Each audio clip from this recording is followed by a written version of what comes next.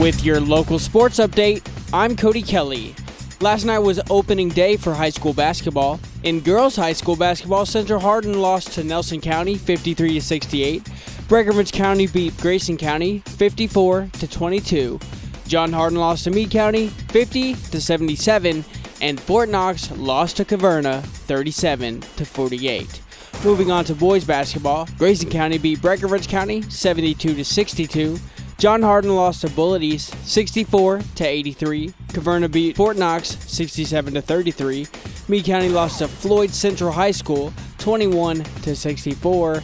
North Hardin lost to Oldham County in double overtime 66-71. Central Hardin lost to North Oldham 63-97. Elizabethtown lost to Western High School 62-78.